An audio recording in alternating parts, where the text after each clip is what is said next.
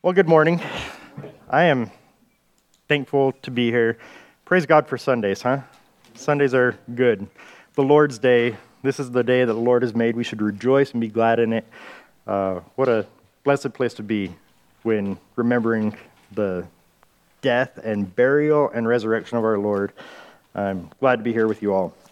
We are starting a new series today. We're not starting a series in a New Testament book. We're not starting a series in an Old Testament book or on a particular doctrine or teaching, but we are starting a series on the life of David. And there is a lot to cover in the life of David. We have a lot of scripture to cover today. So let's go ahead and pray, and then we'll jump into God's word. God, we do thank you for your word, that your word is living and active. It's stronger than any double-edged sword. It pierces to the division of soul and spirit, of joint and marrow. And we have the blessed privilege to hold it in our hands. We have the blessing of being able to come here and to study your word together, to do so in freedom, to do so rejoicing together, that we don't have to sneak here. We don't have to come in two at a time. We don't have to come in by dark or underground. God, we have so much blessing and privilege in this country, and we pray that we would take advantage of it. We wouldn't take it for granted. God, we thank you for your word, that it is truth, that you have given it to us and preserved it for us, and we pray that you would speak to us through it, that you would be magnified in our hearts and our minds this morning, that we would be in awe of who you are. God, help us to worship you this morning in spirit and in truth. We pray this in your name. Amen. All right, well, we are jumping into the life of David today, and as we meet David, we do so right smack dab in the middle of Israel's history. David comes along some 1,000 years before Christ, and there's a lot that has taken place before David even comes to the throne, before David is even mentioned whatsoever in Scripture. And so we are going to spend a lot of time over the next 15 weeks looking at David and who David is. We're going to be really zoomed in, looking at the person and the character of David. However, I don't want us to get so zoomed into David that we just get lost in David, all these stories about who David is, because it's not about David. It's about God, right? We want to stay zoomed out enough to realize and not to lose sight of the fact that David is just a man, and we want to focus particularly on David's God rather than on David, even as we're looking at the life of David. And so in an effort to zoom out a little bit and to see what God is doing, not just in and through the life of David, I want to go back and see what God has done thus far through the life of Israel, his people, and how he has brought this people to himself. So rather than just jumping straight into David, let's turn to Genesis 12. All the way back in the book of Genesis, we'll spend a little bit of time, again, kind of building a historical background, realizing that David does enter Israel's story at a pivotal point, not just one of crucial importance, but pivotal in the sense that there's a shift that is taking place. There's a sliding, so to speak, that happens when David comes onto the scene in Israel's story. So again, we're going to start off Genesis 12, and verses 1 through 3 say, "Now the Lord said to Abram, 'Go forth from your country and from your relatives and from your father's house to the land which I will show you, and I will make you a great nation, and I will bless you and make your name great. And so you shall be a blessing. And I will bless those who bless you, and the one who curses you I will curse. And in you all the families of the earth will be blessed.'" So we see right here from the beginning, before Israel is even a nation, when God is going to Abram and calling him out to a place that he has for not only Abram, but for his family, for not even just for his family, he says that all nations will be blessed through Abram. God is the one who is at work. He is the one who is establishing this nation that Abram is going to birth. He's the one who is going to bless him and make his name great. Even from the very get-go, we see that it is all about God. And we continue to see that as we just think through the progression of Scripture, Abram becomes Abraham, and Isaac, the son of blessing, is given to him in a miraculous way. Isaac has Jacob, who becomes Israel, right? His name is changed to Israel. He has the 12 sons of Israel. All the while, God is working behind the scenes. God is the one who's orchestrating the history of his people. And then we fast forward some 400 years in history, and let's jump forward to the book of Exodus. Again, 400 years have passed since even Abram's grandchildren, his great-grandchildren. And we read in Exodus chapter 1, starting in verse 5. This is following Jacob's son Joseph. It says, "All the persons who came from the loins of Jacob were 70 in number." You might think that's a lot for one man, but that's minimal in comparison to the nation of Israel, right? So 70 in number. But Joseph was already in Egypt. Joseph died, and all his brothers and all that generation. But the sons of Israel were fruitful and increased greatly, and multiplied, and became increasingly mighty, so that the land was filled with them. Now a new king arose over Egypt, who did not know Joseph. And of course, if you're familiar with this story, you know that this king, this Pharaoh, he took and he enslaved all of the Israelites. He was fearful that they would rise up, and he put them in captivity, in enslavement underneath him to keep them under control. Well, God wasn't going to put up with that. Again, this is his chosen people. He had made a covenant promise to them, and he brings them up out of slavery through Moses, right? The great leader, the great prophet of Israel, Moses. And Moses is successful as God is carrying him along, as he is leading the people, and Israel fails, don't they? They turn away from God. They build for themselves this golden calf, and they refuse to go in and to take possession of the land that God has given them. And so they end up wandering in the wilderness for 40 years. And then Moses passes the baton off to Joshua.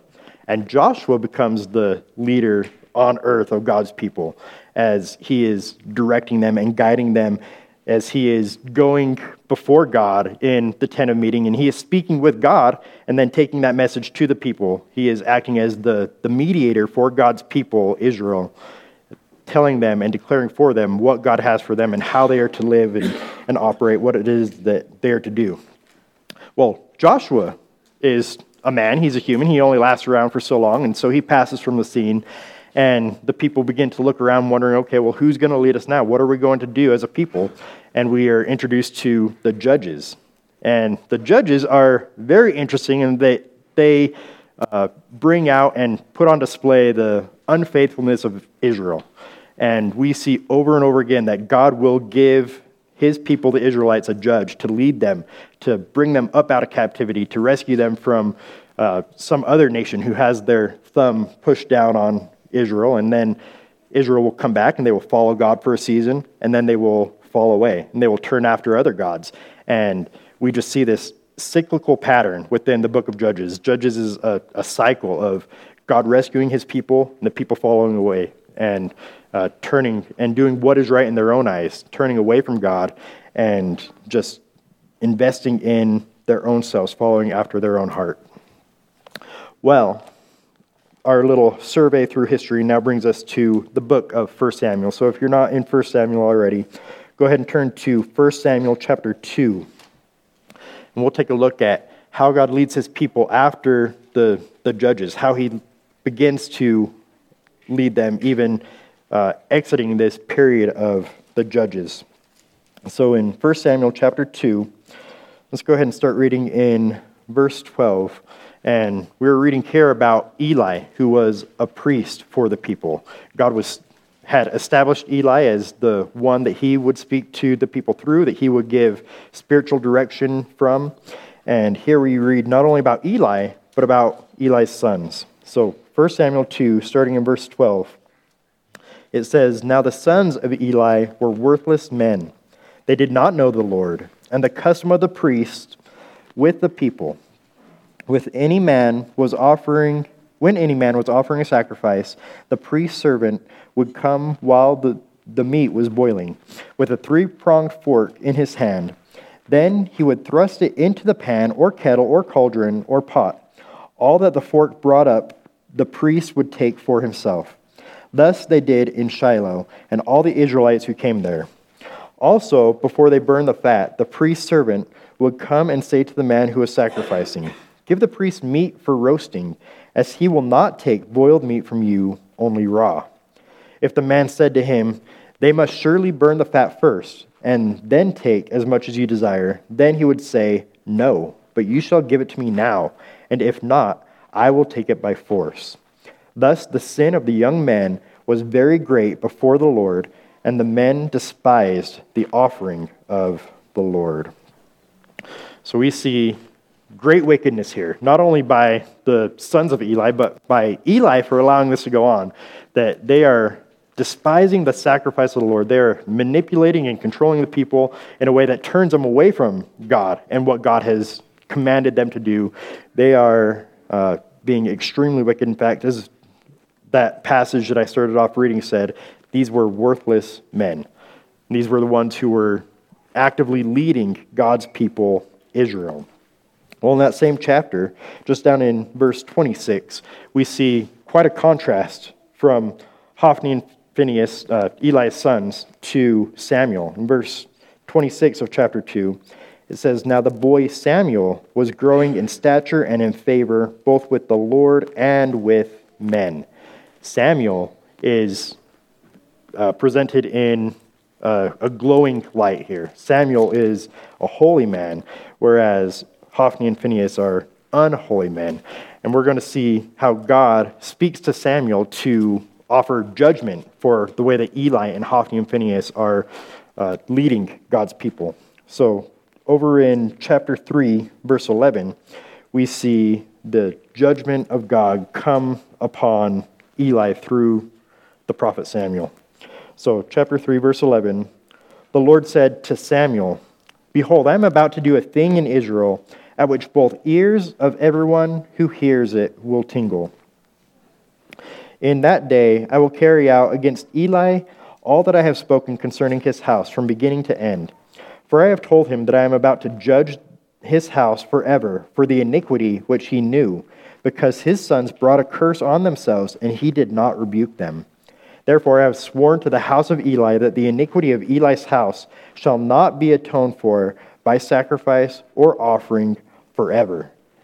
Those are pretty harsh words. Again, God is bringing this judgment upon the man and his sons under him, who were they were tasked with the job of leading his people, and they were doing a terrible job. They were doing a wicked and evil job. And so God turns to Samuel, and Samuel now becomes the mouthpiece of God as God seeks to bring this judgment upon Eli and Hophni and Phinehas. And in verses 19 and 20 of chapter 3, it says, "Thus Samuel grew again, and the Lord was with him, and let none of his words fail. All Israel from Dan over to Beersheba knew that Samuel was confirmed as a prophet of the Lord." And so Eli and Hophni and Phinehas, they were all killed on the same day, a very terrible day in Israel's history, a day when not only were these leaders of Israel killed, but the Ark of the Covenant was captured, and now Samuel is being lifted up. Samuel is the one who is leading God's people. He is the one that God is leading his people through, rather. And we see in chapter 7, not only is Samuel the one who is leading them, but his people, the Israelites, they are listening to Samuel. They look at Samuel as their leader. In 1 Samuel 7, verses 3 and 4, it says, "Then Samuel spoke to all the house of Israel, saying, 'If you return to the Lord with all your heart, remove the foreign gods and the Ashtoreth from among you, and direct your hearts to the Lord, and serve him alone, and he will deliver you from the hand of the Philistines.' So the sons of Israel removed the Baals and the Ashtaroth and served the Lord alone." So they're following after Samuel. They are listening to Samuel. They are submitting to Samuel, this unique man, this incredible man who functions not only as a prophet, but he functions in the role of a priest as well. And he functions as the last of all of Israel's judges. We're told in Acts 13 that he was the final judge of Israel. And so Samuel also, like David, is pivotal in this whole story of how God is operating through his nation, how God is directing his nation amongst all the other nations. Well, Samuel, though he was a holy man, like Eli, he didn't have a holy history, so to speak, holy progeny. In 1 Samuel chapter 8, we read about his sons. 1 Samuel 8, verses 1 through 3. It says, "And it came about when Samuel was old that he appointed his sons judges over Israel. Now the name of his firstborn was Joel, and the name of his second, Abijah. They were judging in Beersheba. His sons, however, did not walk in his ways, but turned aside after dishonest gain and took bribes and perverted justice." So Samuel was a bright light, right? He did a good job, much better than Eli and much better than Hophni and Phinehas. However, his sons continued to lead Israel in a despicable way that the Lord didn't smile upon. He didn't show favor upon that. And what we see just in this brief history of looking at Israel is that Israel is faithfully unfaithful, aren't they? Like repeatedly, they're just unfaithful. If there's anything you can count on Israel for, it's the fact that they're going to be unfaithful, that God is going to prove himself faithful, and they're going to turn away. And they're not unique in that. I mean, we all do the same thing, right? God is a faithful God. God is a just and a forgiving God, and we mess it up, don't we? We are, like Israel, faithful in our unfaithfulness. We are consistently unfaithful. Well, let's continue reading in 1 Samuel chapter 8 as we see a shift in the mindset of the people. We see a shift in the way that Israel is to be led going forward. In 1 Samuel 8, starting in verse 4, it says, "Then all the elders of Israel gathered together and came to Samuel at Ramah. And they said to him, 'Behold, you have grown old, and your sons do not walk in your ways. Now appoint a king for us to judge us,' and get this, 'like all the nations.'" They wanted to be like everybody else. Verse 6, "Then the thing was displeasing in the sight of Samuel when they said, 'Give us a king to judge us.' And Samuel prayed to the Lord. The Lord said to Samuel, 'Listen to the voice of the people in regard to all that they say to you. For they have not rejected you, but they have rejected me from being king over them. Like all the deeds which they have done since the day that I brought them up from Egypt, even to this day, in that they have forsaken me and served other gods. So they are doing to you also. Now then, listen to their voice. However, you shall solemnly warn them and tell them of the procedure of the king who will reign over them.'" And so God says the same thing. Don't be surprised. This is just wicked, unfaithful Israel, right? This is what they do. They're always unfaithful toward me. They're always chasing after other gods. This is their MO. They're just being consistent in their pattern of their unfaithfulness. And now they're wanting to be like everybody else around them. They're wanting to fit in, and they're wanting a king on earth, essentially rejecting God as their king. God who has been leading them under this theocracy, as he has been directing certain men, as these men were acting as mediators before the people and returning to God and getting direction and instruction from God directly. Well, let's look at the warning that Samuel offers to these people through, that God offers these people through the mouth of Samuel. It says in verse 10 that Samuel spoke all the words of the Lord to the people who had asked him for a king. He said, "This will be the procedure of the king who will reign over you. He will take your sons and place them for himself in his chariots and among his horsemen, and they will run before his chariots. He will appoint for himself commanders of thousands and fifties, and some to do his plowing and to reap his harvest and to make his weapons of war and equipment for his chariots. He will also take your daughters for performers and cooks and bakers.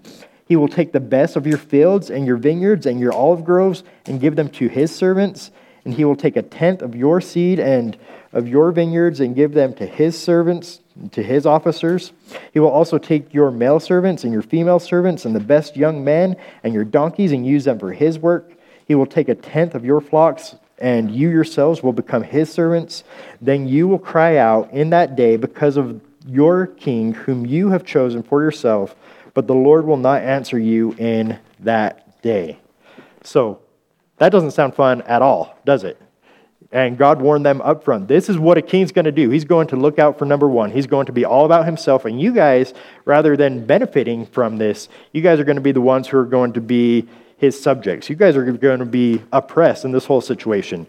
God warned them up front. And he even told them at the end, this isn't going to be, I'm not going to come and answer you in that day. Not that God wouldn't answer them eventually, but he says, the Lord will not answer you in that day. Full disclosure, right? God is letting them know up front, I don't think you guys want a king. You guys look around you and you are thinking, okay, grass is greener over there. God tells them that's not the case whatsoever. He tries to warn them. And verses 19 and 20 wrap up and say that nevertheless, the people refused to listen to the voice of Samuel. Samuel, again, who was their prophet and their priest, who was their judge, and they refused to listen to him even though he was speaking on behalf of God. It says, no, but there shall be a king over us, that we also be like all the nations, and that our king may judge us and go before us and fight our battles. That was utter foolishness, and of course, God's word came to pass, right? Exactly what God warned them against came to happen. And we are quick to judge Saul for this, and to say, okay, well, Saul led his people astray, and he took advantage of them, and he did all these negative things that God warned that he would do. However, Saul and his poor leadership was merely a reflection of Israel and their wayward ways. I know we're doing a lot of reading, but this is the Word of God. It's good. Let's turn to 1 Samuel chapter 12. And I want to read to us verses 12 through 15. It says, make sure I got the right reference, yep. When you saw that Nahash, the king of the sons of Ammon, came against you and said to me, no, but a king shall reign over us. Although the Lord your God was your king, that's important. They rejected God as their king. Now therefore, here is the king whom you have chosen, whom you have asked for. And behold, the Lord has set a king over you. If you will fear the Lord and serve him and listen to his voice and not rebel against the command of the Lord, then both you and also the king who reigns over you will follow the Lord your God. Are you getting this? This is a conditional promise. You guys follow God and your king will follow God and things will go well for you. However, verse 15, if you will not listen to the voice of the Lord, but rebel against the command of the Lord, then the hand of the Lord will be against you as it was against your fathers. So again, Saul, in his disobedience and his poor leadership, he was merely a reflection of Israel and their turning their back against God and their being disobedient in their ways. So let's now take a step back and look at this man that these people are asking for. They're wanting a king to lead them, and God chooses for them a king. He chooses this man, Saul. And Saul, he starts off his reign over the Israelites pretty well, actually. Back in chapter 9, it describes Saul as being a choice and a handsome man, more handsome than any of the other men. In fact, he was head and shoulders over all the other men, so he was a good-looking king, right? He had that going for him. We're told that he had early success in his kingship, that he had a lot of military success to begin with, and in fact, under Saul's leadership, God brought Israel to a point where they were sovereign. They had national sovereignty from any of the other nations. They didn't have anybody else who was over them, who was seeking to influence or empower them, to enslave them. They had national sovereignty in Israel through and under Saul's leadership. However, this was, of course, short-lived, right? Because Israel does what everybody else does. Sinners are going to sin, right? Pagans are going to pag. They're sinners, right? That's what we do. So, just summarizing to catch us up to where we're at, in chapter 13, you might remember this story. Saul is waiting for Samuel to come and offer a sacrifice before going into battle, and Saul grows impatient.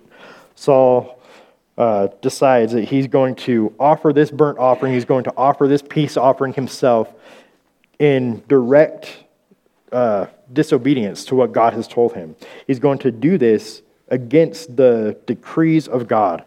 And this, of course, is not within God's design. God has not called him to do this. He has disobeyed God, and he gets called out for it. Chapter 14, Saul makes a number of poor decisions that lead to some military failure. I talked about how in the past he's had some military success. Now he's becoming foolish in the way that he's leading and directing his army. And we see some military failures. Within chapter 14, we also see that he makes a foolish oath that really comes to the point where he's ready and willing to kill his own son, Jonathan, who is ultimately spared by the grace of God.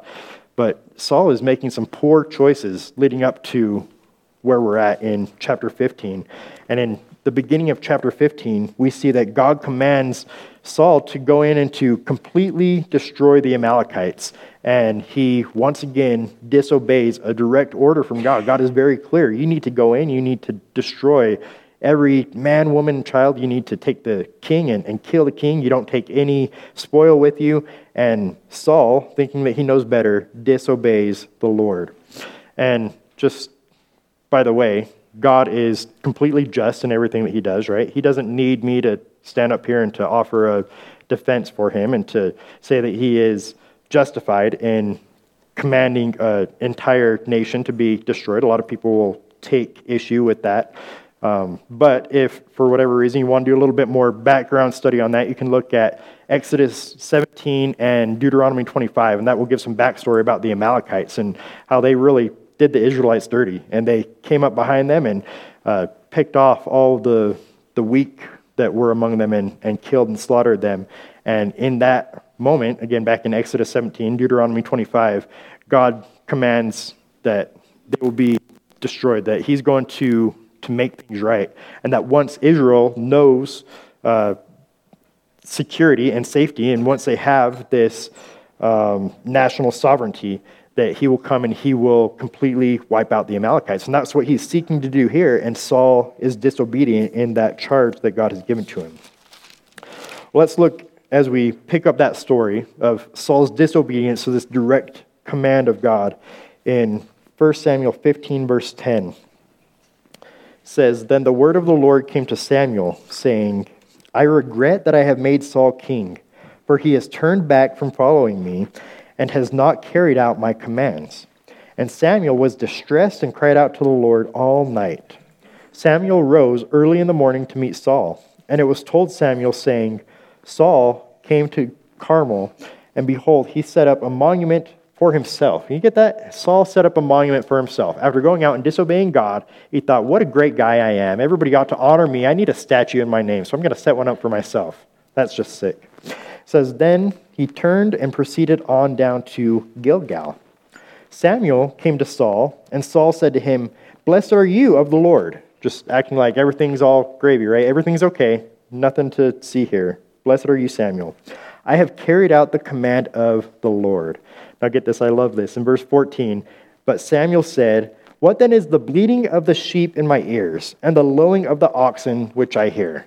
He's calling them out. He's saying, don't tell me that you were obedient to God when I'm hearing these sheep that are bleating. I'm hearing these sound of the spoils that you took from God. God told you specifically, he told you directly not to take any spoils. Why are you pretending to be obedient when you're being disobedient? One of the sayings that has become common in our household is that delayed obedience is disobedience.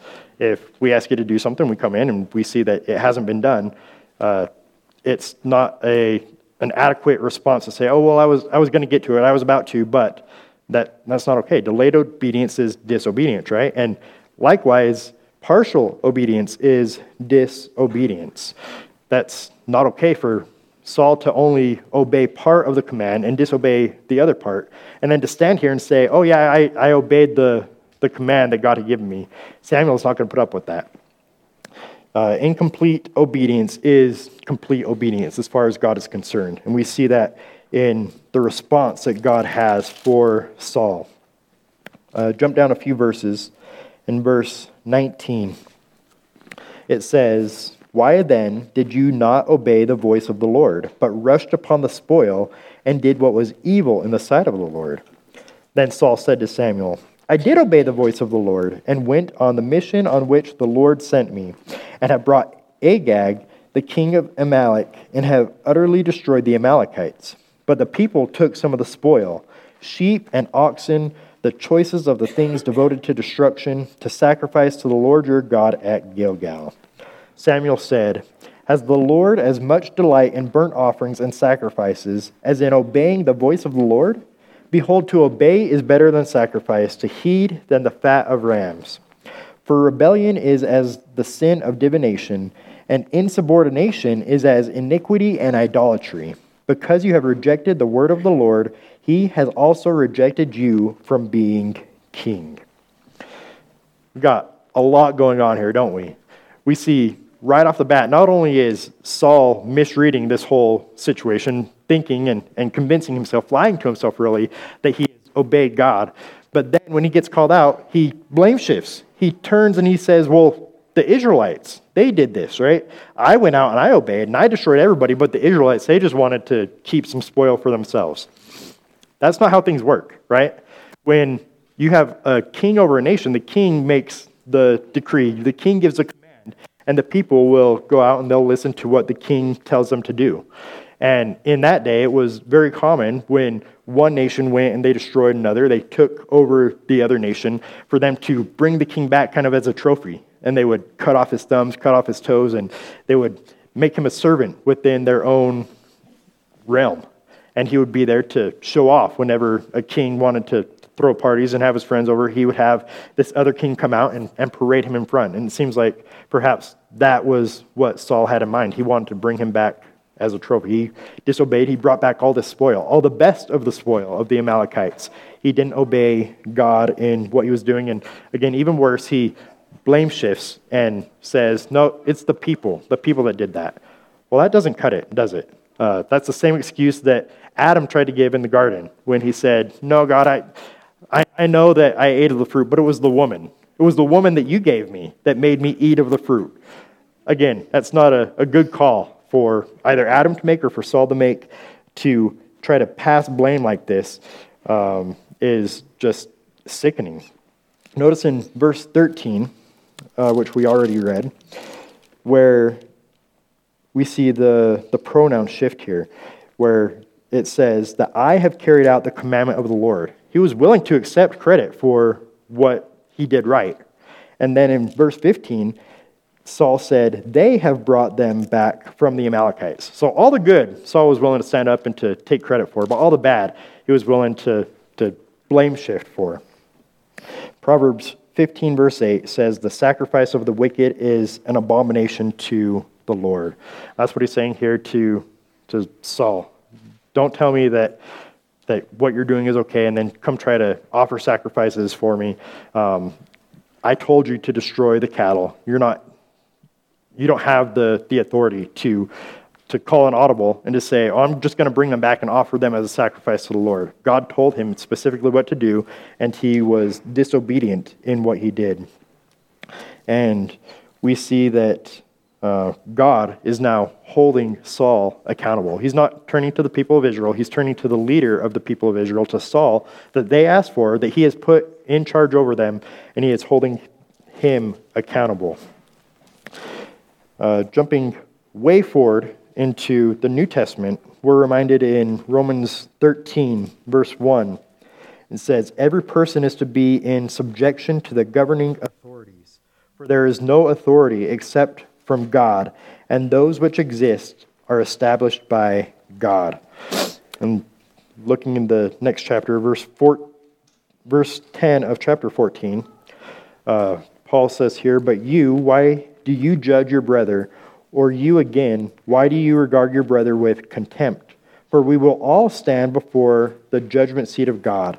For it is written, as I live, says the Lord, every knee shall bow and every tongue will give praise to God.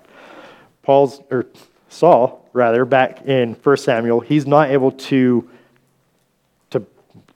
blame shift, right? He's not able to divert the eyes of God from himself onto his people. God is going to hold him accountable for what he has done. God has placed him in authority over his people, and now the bill is due, and he's going to come to him and punish him for his disobedience. And notice in verse 23, we see here that even the king is subject to God. God is the one with absolute authority. God is the one with absolute sovereignty. It says, for rebellion is as the sin of divination. So he's calling them out. You have rebelled against me. It says, and insubordination. The king of Israel is subordinate to the king of kings. And God is reminding him of that. You have been insubordinate to the word of God. And he is now rejecting him as being king. God is the one who is in control. God is the one who is in charge. God is the one who is King of kings and Lord of lords. Proverbs 21:1 says that the king's heart is like streams of water in the hand of the Lord, and he turns it wherever he wishes. God does whatever he wants, even with those who are in authority. And he's coming back and he's telling Saul, no, you have been insubordinate to the true king, and now you are going to be displaced. You are going to be dethroned because of your act of obedience, because of your insubordination. God is the one who has given him his place and power of position and authority, and now he's taking it back from him.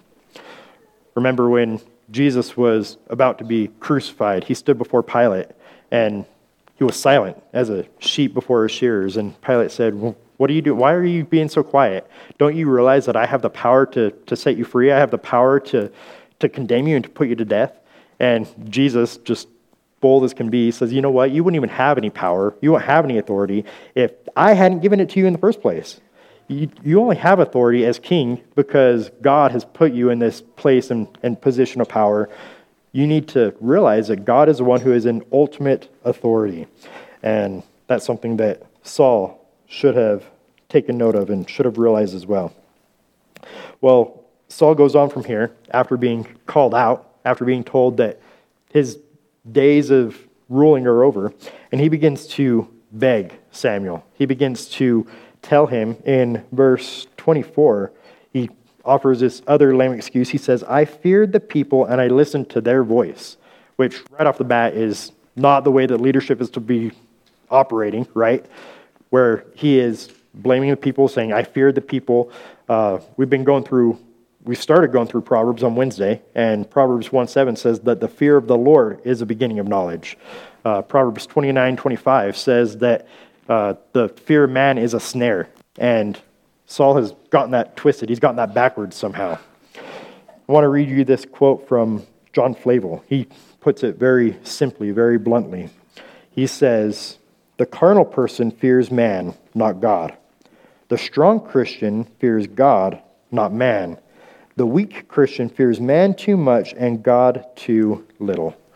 And we see from this whole discourse that Saul was a weak man, that Saul wasn't following after the Lord, he was rather following after men, and now he was paying the price.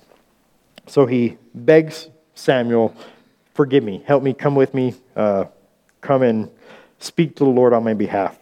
And in verse 26, it says, but Samuel said to Saul, I will not return with you, for you have rejected the word of the Lord, and the Lord has rejected you from being king over Israel. As Samuel turned to go, Saul seized the edge of his robe and tore it. He's desperate now, grabbing his robe and tearing it, wanting him to come with him.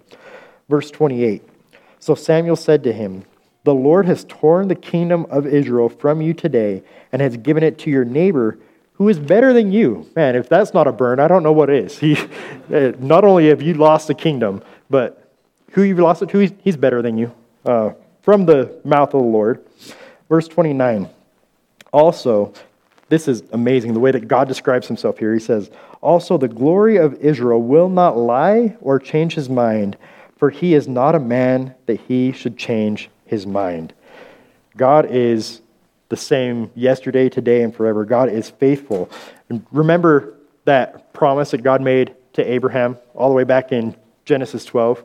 God is going to fulfill that promise. God will bless his house. God will bless the nations through his house. But also remember what we looked at in chapter 12 of 1 Samuel, that God will hold the people accountable. If they are wayward, if they are disobedient, God will give them a disobedient king. And that's what he's doing here. He is going to not change his mind. He is going to fulfill what he said he would fulfill. And at this point, the sun begins to go down on Saul's reign. He's losing grip of his power. He's losing control of the nation. And as I mentioned before, this is a pivotal point within Israel's history where David steps onto the scene. And this is an amazing chapter of history. It's not just a new chapter that we're getting to go into in 1 Samuel 16, but this is a new chapter within Israel's history. This is the greatest chapter of Israel's history where God shows more favor to his people than they've ever seen before, where God gives them more peace and prosperity and victory, where they are faithful and obedient in a way that they have never been throughout the history of Israel, throughout the history of God's people. They're going to experience unparalleled victory and favor. These are truly the glory days of Israel, and they're all focused and centered around this man, David. So let's go ahead and jump into chapter 16 as we begin to look at this man, David, who seems to be at the center of it all. In chapter 16, verse 1, well, hold on, leading up to this, Samuel had to go back and he had to finish the job that Saul wasn't willing to do. He went and he took care of Agag and killed Agag himself, and then he was mourning and he was weeping because he realized the weight of the statement that God had given to Saul, that he wouldn't be leading Israel and that Israel was without a holy, righteous leader that had God with him. So Samuel was mourning and grieving. Here in 16:1, it says, "Now the Lord said to Samuel, 'How long will you grieve over Saul, since I have rejected him from being king over Israel? Fill your horn with oil and go. I will send you to Jesse the Bethlehemite, for I have selected a king for myself among his sons.'" And so Samuel goes and he finds Jesse, goes to offer sacrifice, and he consecrates Jesse and his sons.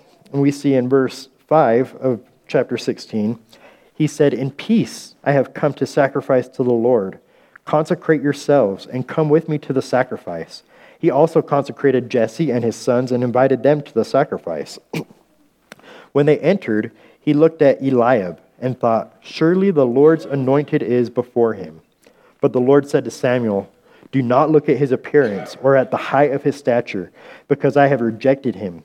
For God sees not as man sees. For man looks at the outward appearance, but the Lord looks at the heart." And then he calls forward Abinadab, and he calls forward Shemaiah, different sons of Jesse.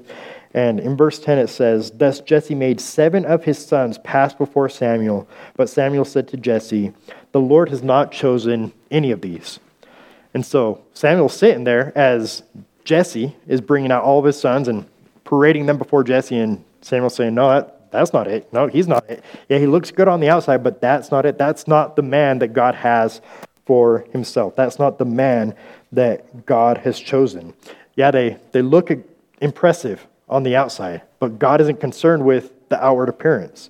Look again at verse 7. In fact, let's throw up that slide of 1 Samuel 10:7. You might see this over the next couple of months cycling through the announcements, because this is a vital verse. This is an important verse, not just for the story of David, not just for 1 and 2 Samuel, but for the way that God operates. It says again in 1 Samuel 16:7 that the Lord said to Samuel, "Do not look at his appearance or at the height of his stature, because I have rejected him. For God sees not as man sees. For man looks at the outward appearance, but God looks at the heart." God doesn't need to be impressed, right? These men on the outside, they were impressive, but God doesn't need to be impressed. God doesn't need anything, does he? And I think we know that on an intellectual level. I think if we were to answer a question on a theology quiz, does God need anything? We would say, no, of course not, right? We would hopefully circle the no. However, I think in our mind, we get twisted on this sometimes. We get backwards and we think, oh man, what if God had this person? What if God had this man to speak on his behalf? Wasn't that long ago that everybody got all hyped up and excited about Tim Tebow. Remember that? This great athlete that he is a Christian. He says great things, and I enjoy listening to the man. But the mindset that was kind of circling around Christianity was, oh man, this God is so lucky to have Tim Tebow on his team, isn't he? Which is, again, kind of backwards thinking, but that's kind of how we get. Again, wasn't that long ago that we saw that very cringy clip of Elon Musk before, who was that? The Babylon Bee reporters, right? And they had this great opportunity where it seemed like Elon was ready and willing to hear the gospel, and they just kind of face planted, right? And didn't share with him the gospel, and kind of the buzz around the Christian world was, oh man, that's a bummer, because if Elon Musk was a Christian, imagine the great things that he could do for Christianity. Or Kanye West, right? Maybe don't look at Kanye West now, right? Or Andrew Peterson, or what could God do if he had the heart of Donald Trump or Joe Biden or Vladimir Putin? And we just get kind of stuck in our minds thinking that God somehow needs these great and powerful people, that these great speakers, these intellectual men would be able to do amazing things for God. God doesn't need anything. God doesn't need anybody. God is God, and he doesn't need those who are impressive, those who are powerful, those who are good-looking, who are tall in stature, those men like Eliab or Abinadab. God doesn't need anything. God is God alone. God doesn't need David. Even though he's going to use David, he's going to work through David, God is not impressed by men and the things that men can offer him. We need to hold on to that. Remember that God doesn't need anyone. It's in him that we live and move and have our being. He has life within himself. He doesn't need us. He's not concerned about what we can do for him. He's not concerned, as we saw back in chapter 15, with burnt offerings. He's not even concerned for our obedience. He doesn't need our obedience. He demands our obedience because he is God, because he is king, because he is the one who is in absolute control and absolute authority. We need to remember that, even as we look at David and how David is the man who is chosen of God. He's not really that impressive, at least not to begin with. In 16:12, we get our first glimpse at David. David, who is left out in the cold to tend the sheep, now comes in. He's brought in after Samuel realizes that Jesse forgot one of his kids. In verse 12, it says, "So he sent and brought him in, and he was ruddy," which just means red, probably from being outside so much, "with beautiful eyes and handsome appearance. And the Lord said, 'Arise, anoint him, for this is he.'" Now, remember, he's not chosen because he has pretty eyes, which is, we all know, a necessary quality for a king, right? He's not chosen because he's handsome. Remember, his own dad forgot about him. And during this most important event that surely ever happened within the life of Jesse, where this great man, Samuel, was coming to the house, he forgot one of his kids and just left him outside. So he's not chosen because he's amazing, even though he does have some incredible qualities about himself. Look down with me at verse 18. It says, "Then one of the young men said, 'Behold, I have seen a son of Jesse, the Bethlehemite,'" talking about David, "who was a skillful musician, mighty man of valor, a warrior, one prudent in speech, a handsome man, and the Lord is with him." So, yeah, he was a skillful musician. In fact, he penned nearly half of the Psalms. He was a mighty man of valor. We'll see shortly that he killed a lion and a bear with his bare hands, right? Just grabbed the lion by the beard and killed him like he was nothing. He was strong. Later on, we see that Saul is trying to get after him and trying to scheme against David, and told him, "Well, why don't you go off and you want to marry my daughter? You bring me back 10 dead Philistines, or 100 Philistines."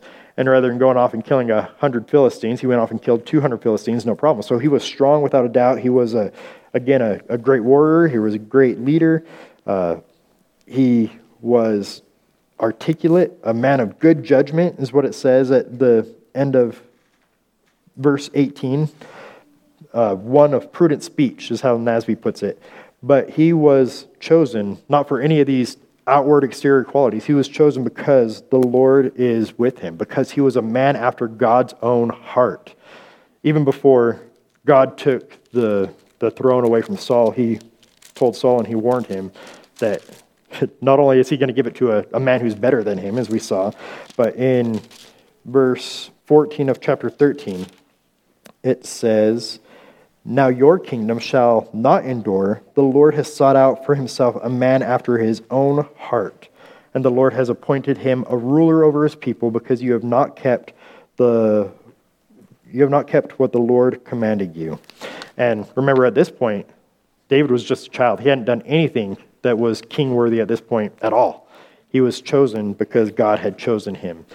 Because, again, he was a man after God's own heart. And we'll continue to explore that over the coming weeks. But just to kind of give us an introductory glimpse into what that means, that David was a man after God's own heart, I want to read for us Psalm 78, verses 70 to 72. This isn't one of David's psalms. This is a maskil of Asaph. So it's not David patting himself on the back here.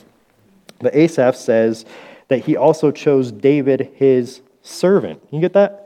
That's how he described David, as a servant of God. Not a man going out and building a statue for himself because he thinks he's great, patting himself on the back. No, this is David his servant. And he took from the sheepfolds, which is a lowly place. David was taken up out of the sheepfolds.